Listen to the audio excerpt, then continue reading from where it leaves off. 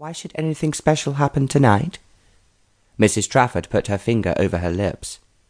Let's just say that a certain young man is very interested in you.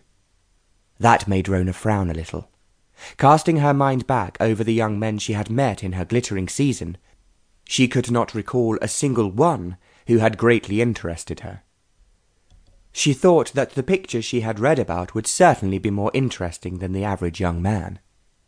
Older men seemed more intelligent, and certainly had a wider range of knowledge. Aren't you going to ask me who he is? Her mamma quizzed her archly. Well, I'm sure you can guess. He's been so particular in his attentions, and I've noticed how much you enjoyed them. Since Rona could not think of any man who had been particular in his attentions, still less one who had inspired her to enjoyment, she was left wondering. When the diamonds were draped about her neck, it was time for the wig to be fitted on. It was shining silver white, dressed high on her head, with 2 ringlets falling down onto her left shoulder, and it revealed her beautiful, long, slender neck, which one admirer had likened to that of a swan. Finally, the mask. It was white satin, fringed with lace, decorated with silver spangles. You look mysterious and enchanting, Mamma assured her. Rona picked up an elegant fan which matched the mask, and gave her mother a deep curtsy, smiling with pleasurable anticipation of the evening ahead. Laughing, Mamma returned the curtsy, and they left the room together to go down the great stairway to find Papa. But there was no sign of him in the hall, and the butler explained that Mr. Trafford had been delayed, and would be down in a moment.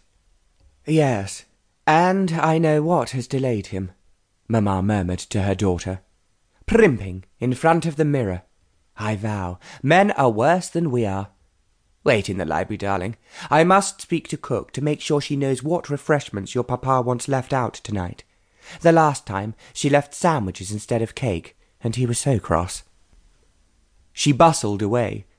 Rona went into the library and sat down on a wide leather sofa, careful not to crease her lovely dress.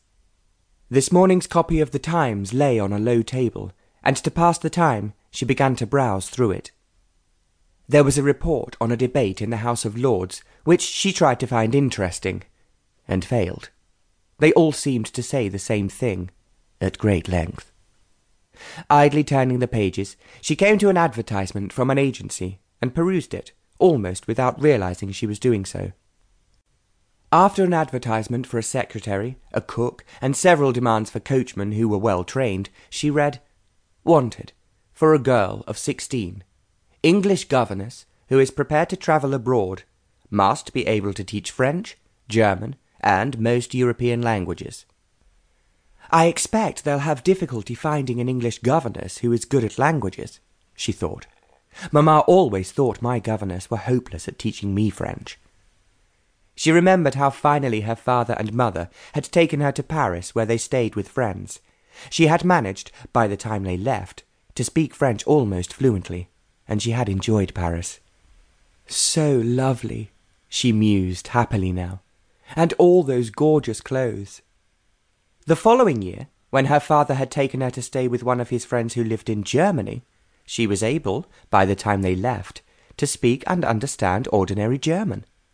Her father's friends had said they had never known an English girl who had mastered their language so quickly. In fact, they had praised her intelligence so much that Mamma had hushed them, somewhat embarrassed. Girls weren't supposed to be brainy, and a reputation for cleverness might harm Rona's marriage prospects. At last she heard Papa's voice in the hall and hurried out. He exclaimed with pleasure at the sight of her, and paid a compliment to Mamma, who had also hurried back, so as not to keep them waiting.